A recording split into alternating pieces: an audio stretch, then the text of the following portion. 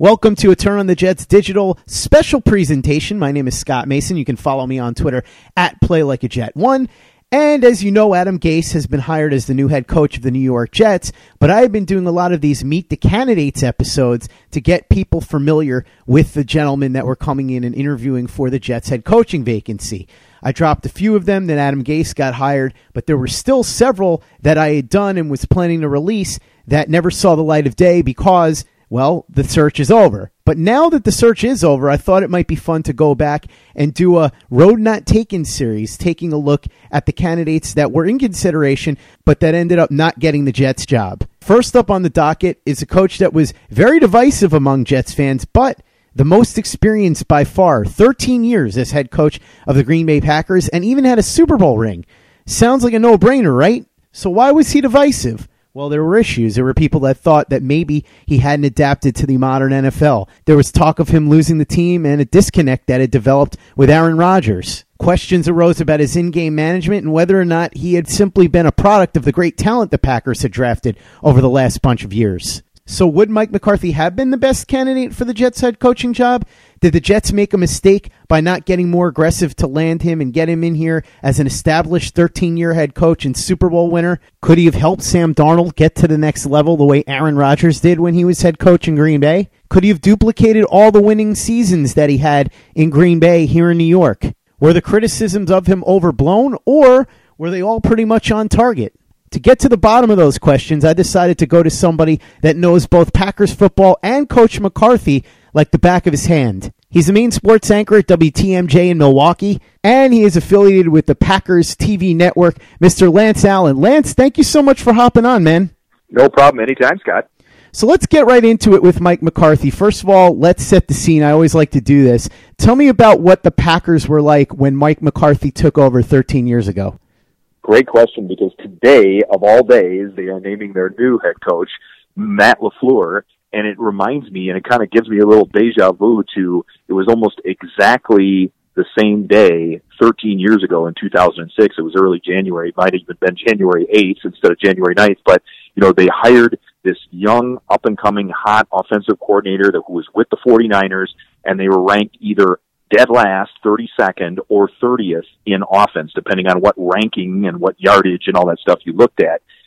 And people were like, okay, you're hiring an offensive coach, and, you know, he's near the bottom of the league, but he had 1 year of experience on Ray Rhodes' doomed staff here back in 1999, so he had a connection to Green Bay, and was a bright, young, up-and-coming offensive coordinator, offensive mind. And it just worked. Like the first year, kind of like Matt LaFleur coming in, you know, 24th overall in offense with the Titans, and people have a lot of questions about him. Sometimes it works, sometimes it doesn't. But with McCarthy, took a little while because he had not been a head coach before. They were 4-8. They won their last 4 games of the 2006 season with Brett Favre, and that was kind of a springboard for the next year, 2007. They made the NFC Championship game and came very close to going to the Super Bowl. They lost in overtime. Lance, I'm sure you're aware that the crown jewel of the New York Jets organization right now is Sam Darnold, the 21-year-old, hopefully, fingers crossed, franchise quarterback who was drafted out of USC last year. One of the most important jobs, if not the most important job, of anybody who is going to be the next Jets head coach would be to help Sam Darnold go from the flashes of brilliance we saw in his rookie year to the next level as one of the top quarterbacks in the NFL over the next couple of years. We've heard a lot about Mike McCarthy's work with Brett Favre and Aaron Rodgers. Some people have argued that he did a great job with developing them. Some have said that, hey, Brett Favre was already a Hall of Famer and Aaron Rodgers is Aaron Rodgers, so how much credit does Mike McCarthy get? Which side of the fence of that argument would you be on, or do you think it's somewhere in the middle? I am more on the quarterback developer side. Let's take it back just from what I observed and I covered for a number of years.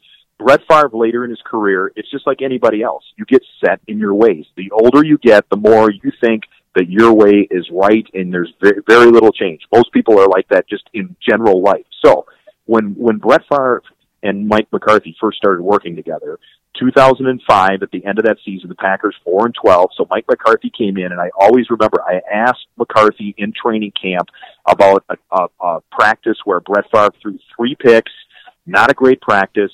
And McCarthy, that was kind of his come to Jesus moment, set the tone and said, the cardinal sin of quarterback play is throwing late and over the middle, and he was setting a tone with Brett Favre. And Brett, obviously they butted heads a little bit, bristled a little bit, but in 2007, he had arguably one of his best seasons, his last season in a Packers uniform. Same thing with Aaron Rodgers. Aaron Rodgers came in. He was drafted, obviously, in 2005. If you saw him in 2006 and 2007 in the preseason, you wondered if the Packers made a mistake and if there was a reason why he slipped from potentially the number one overall pick all the way down to the Packers at 24, because in the preseason, he just didn't look the part. But finally, in year 3, he looked great in the preseason. Things clicked, so to speak. So, yeah, it takes some time. The 2007 preseason is where Aaron Rodgers really started to grow. The 05 and 06, I should say, were the seasons where he just kind of looked lost in space, and they worked and worked and worked on his quarterback mechanics, and it clicked. So I do think he's a very good developer of quarterback talent. While sports can bring us so much joy, it can also bring us a lot of unwanted stress, and that stress can make it difficult to concentrate, relax, and get decent sleep. Sunday Scaries was launched in 2017 by two best friends and business partners, Bo Schmidt and Mike Sill. They operated a full-service bar with 50 employees and were always exhausted. They tried all kinds of products, but they didn't work. Then they started experimenting with CBD. They loved the effects and regained control of their days and nights, but they wanted better CBD products. So what they did for themselves was specially formulate CBD gummies with vitamins D3 and B12 that were super consumable, easy to take on the go, and effective. Long story short, their specially formulated CBD products and vitamins helped relieve the overwhelming angst they felt on a daily basis. So in July 2017, they named the company Sunday Scaries and began sharing their products with friends and launched their online store at sundayscaries.com. With tens of thousands of customers, monthly subscribers, and a 100% money-back guarantee, Sunday Scaries has always been on a mission to transform a worrisome nation into a chill one. And right now, we have a bonus for you. Get 25% off all products at sundayscaries.com when you use the code OVERTIME. Again, 25% off all products at sundayscaries.com when you use the code OVERTIME. This is the Overtime Podcast Network. Lance, let me ask you about a few of Mike McCarthy's biggest perceived weaknesses. There have been questions about his in-game management, his ability to manage a clock, questionable timeouts and challenges, strange play calls, even the way that he's deployed the players on his roster during games. Some people have talked about Mike McCarthy as a strong CEO because he was there for 13 years, but a strong CEO needs to be good at those types of things and also developing coaches. We saw that there haven't been a lot of coaches from his staff that have gone on to great prominence in the NFL. So as somebody that was there, would you say these things are all fairly accurate, or would you say that McCarthy's detractors are off base and their criticism is a bit overblown? Not completely. I mean, we can kind of take each, by a case-by-case basis. Here in Green Bay, the roster is pretty much predominantly run by the general manager, whether it was Ted Thompson in the past or now Brian Gutekunst. It's not to say that the head coach doesn't have some say in that, but that usually doesn't fall into the head coach's category here with the Packers. They don't have large personnel say. The clock management thing, that has come under question, and rightfully so, on a number of times. So I don't argue that with you. I think there were times where they could have used timeouts, could have used things differently, but there were also times, with the play calling where, I would also pose the question, run-pass option.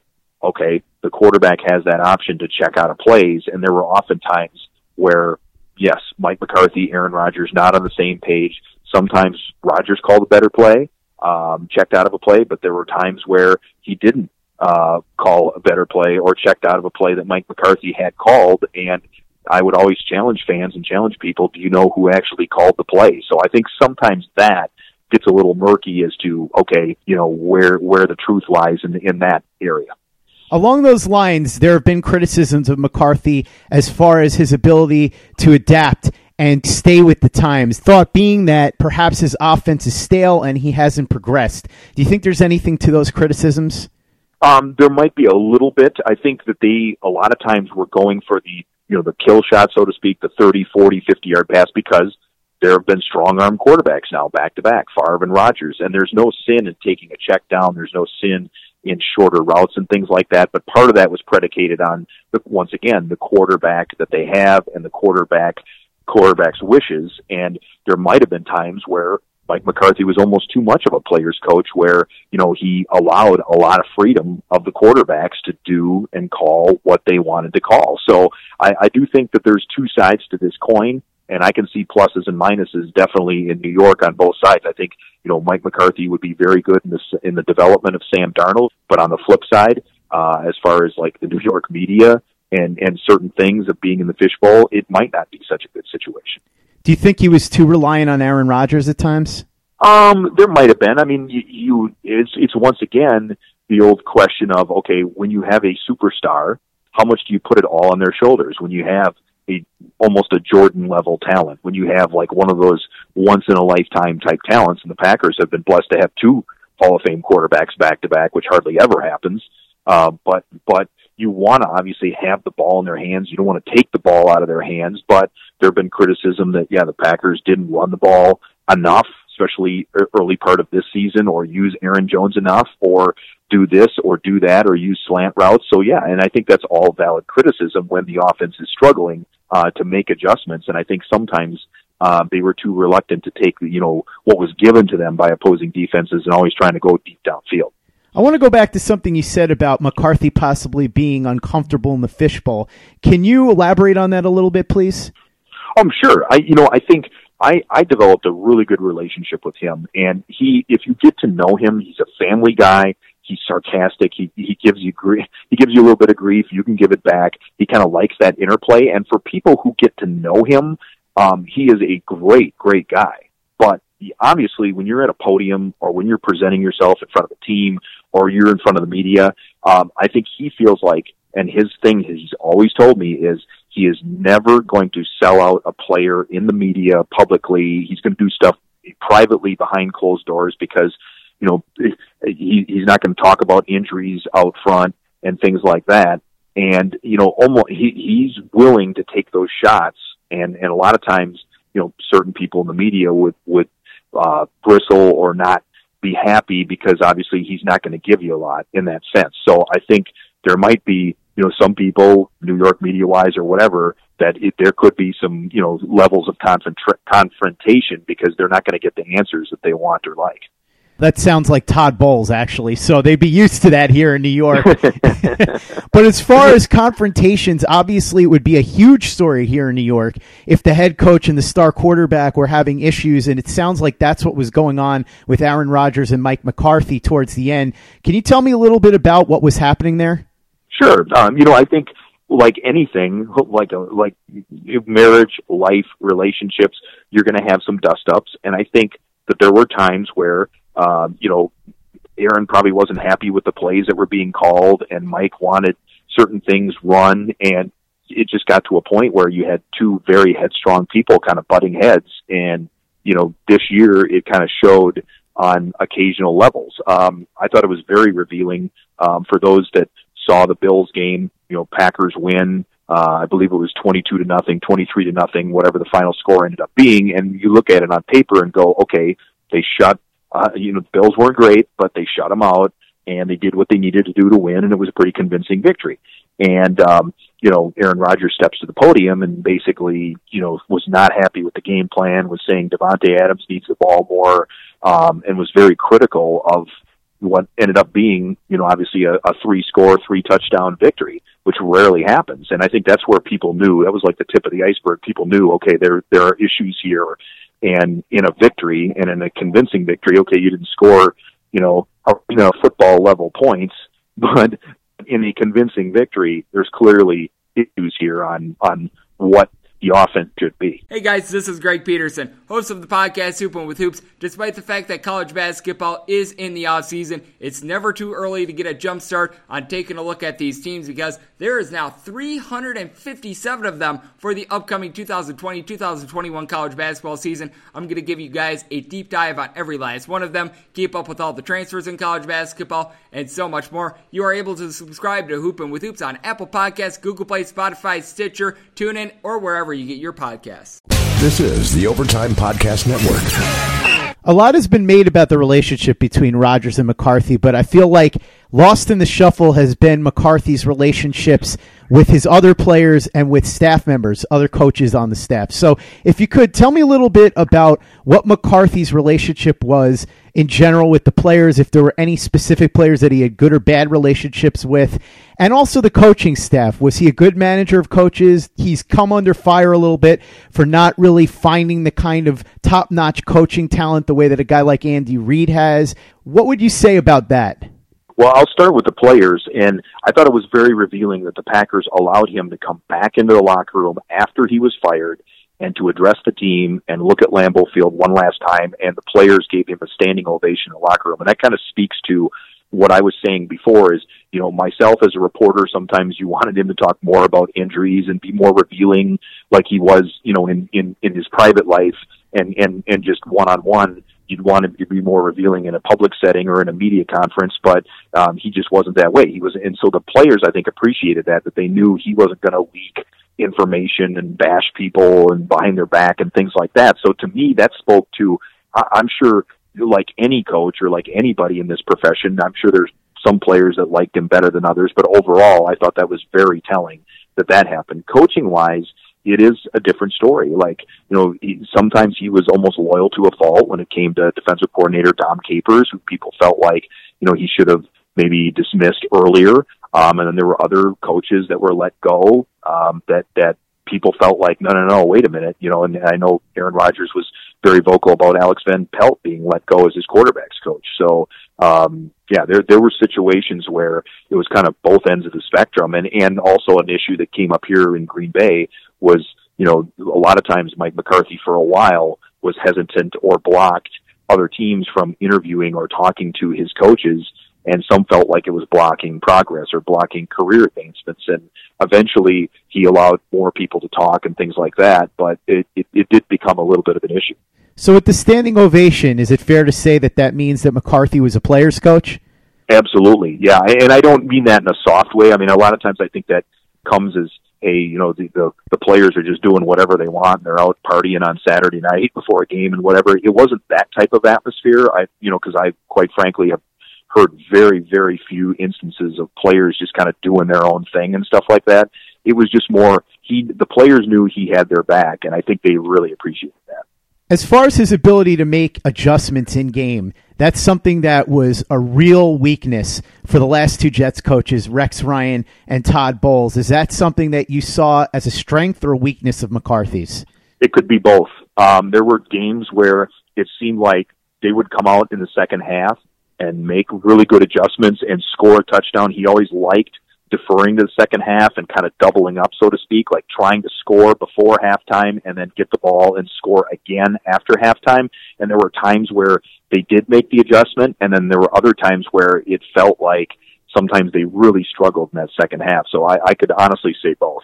There's some people, myself included, that have expressed concern about McCarthy, saying that here's a guy that had one of the greatest quarterbacks of all time and loaded offenses for almost the entire time he was there.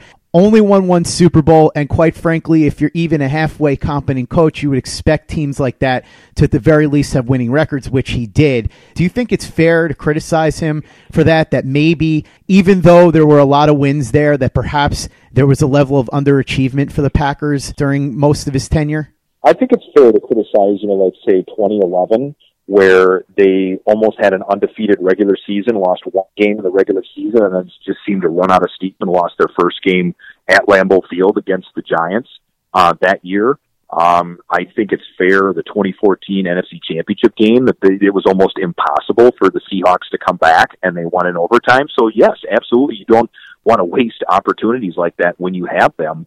But on the flip side, I also point to the fact that Drew Brees, and as of right now this could all change in a matter of less than a month, or basically a month, but as of right now, he's won one Super Bowl and been to one Super Bowl, and he's a first ballot Hall of Famer, and nobody really talks about wasting his prime, wasting his talents, wasting and Sean Payton on that level. Same thing with Dan Marino was here this year, because obviously the Dolphins played the Packers, and he spoke openly about how hard it is to just get to the Super Bowl. So it's nobody's birthright to get to the Super Bowl just because you have talent. Everybody's paid to play in this league, and sometimes it's more difficult than I think people realize it is.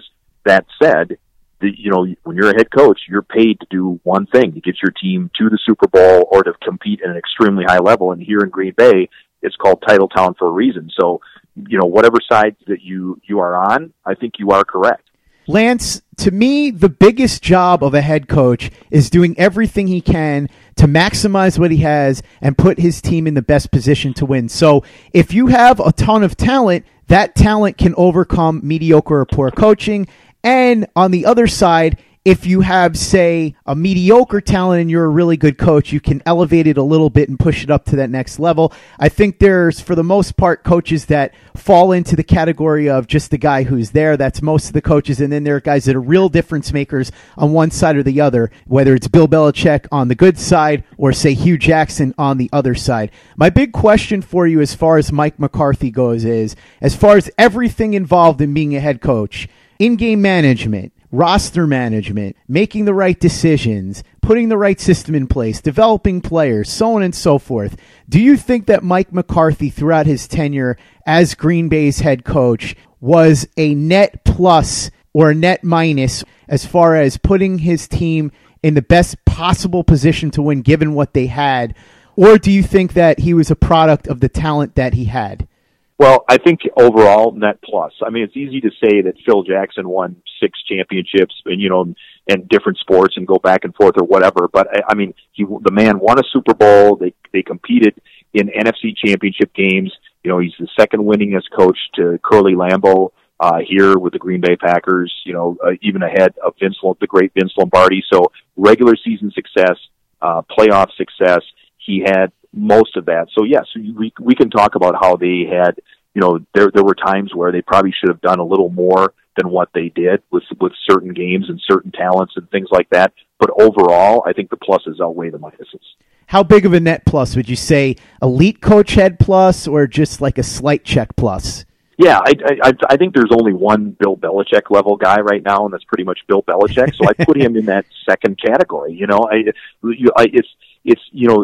I also think of quarterbacks this way. Like, there are certain guys that are good but not great, and I think you can figure out who some of those guys are in the league, where they get you to a certain point, or they play well, or this or that, whatever. Yeah, there's one Bill Belichick that's got all the rings and all the accolades and all the stuff and whatever, and then you've got other guys that, Pete Carroll won a Super Bowl but lost a Super Bowl, and you got guys like Mike Tomlin who have competed in Super Bowls, and Bruce Arians who has been in a Super Bowl, whatever, and Sean Payton's won a Super Bowl, whatever. So yeah, you've got that next level, and I think Mike McCarthy's in that next level. Lance, last question, and it's a two-parter here. We already talked about Sam Darnold, and you seem to think that he would be good for Sam Darnold's quarterback development. So let me ask you this. If you were the ownership of the New York Jets and you had to make this decision, would you be comfortable hiring Mike McCarthy? Do you think he's the right guy overall, based on everything you know about him as a coach and a person? Would he be the right fit? And the second part of the question is, as you said, the general manager in Green Bay has always been the one that has been responsible for the majority of decisions as far as building the roster through the draft and so on and so forth. There have been rumors that Mike McCarthy, if he were to take the Jets job, or if it were offered, he would only take it if he were to be given a much higher level of control than he had in Green Bay. Would you be comfortable turning that over to him? So two-parter there. Yeah, Mike McCarthy's never acted like he's wanted like large personnel say, or all the personnel say, or whatever, so I don't think that would be as big of an issue, and I do think he'd be very good for Sam Darnold's development. And yeah, Sam Darnold is clearly a quarterback on the rise, and I think Mike McCarthy realizes that, and that's why he was maybe a little more selective with other jobs that were, potentially offered to him or appealing, and why he would want to come to New York. So that's my view on that. So you think he would be a good fit for this job? I think overall, yes, but I do think that there are definitely some question marks, like a lot of the other candidates. Very fascinating look at a man who has a long resume, but a lot of questions regardless. And I'm glad that we got to the bottom of a lot of it today with somebody who knows Mike McCarthy very well and certainly knows Packers football like very few. Mr. Lance Allan, main sports anchor at WTMJ. and a member of the Packers TV network. Lance, thank you so much for coming on. Really appreciate it. I hope we can talk again at some point down the line. For anybody that doesn't know where to find you, go ahead and give out your information. No problem, Scott. It's Lance Allan, at Lance Allan on Twitter. So find me anytime at today's TMJ4. Thanks again, Lance, and thank you for listening to this edition of The Road Not Taken, featuring an in-depth look at former Green Bay Packers coach Mike McCarthy, who it now appears will be sitting out the 2019 season. He will probably be back in 2020. Will he make the Jets regret their decision to not hire him? We're going to find out, but in the meantime, we've got plenty of coverage of the Jets' brand new coach Adam Gase and everything else surrounding the team. So remember, for all the latest and greatest in New York Jets news, information, and of course podcasts, you know there's only one place to go. That's Turn on the Jets Digital and TurnOnTheJets.com.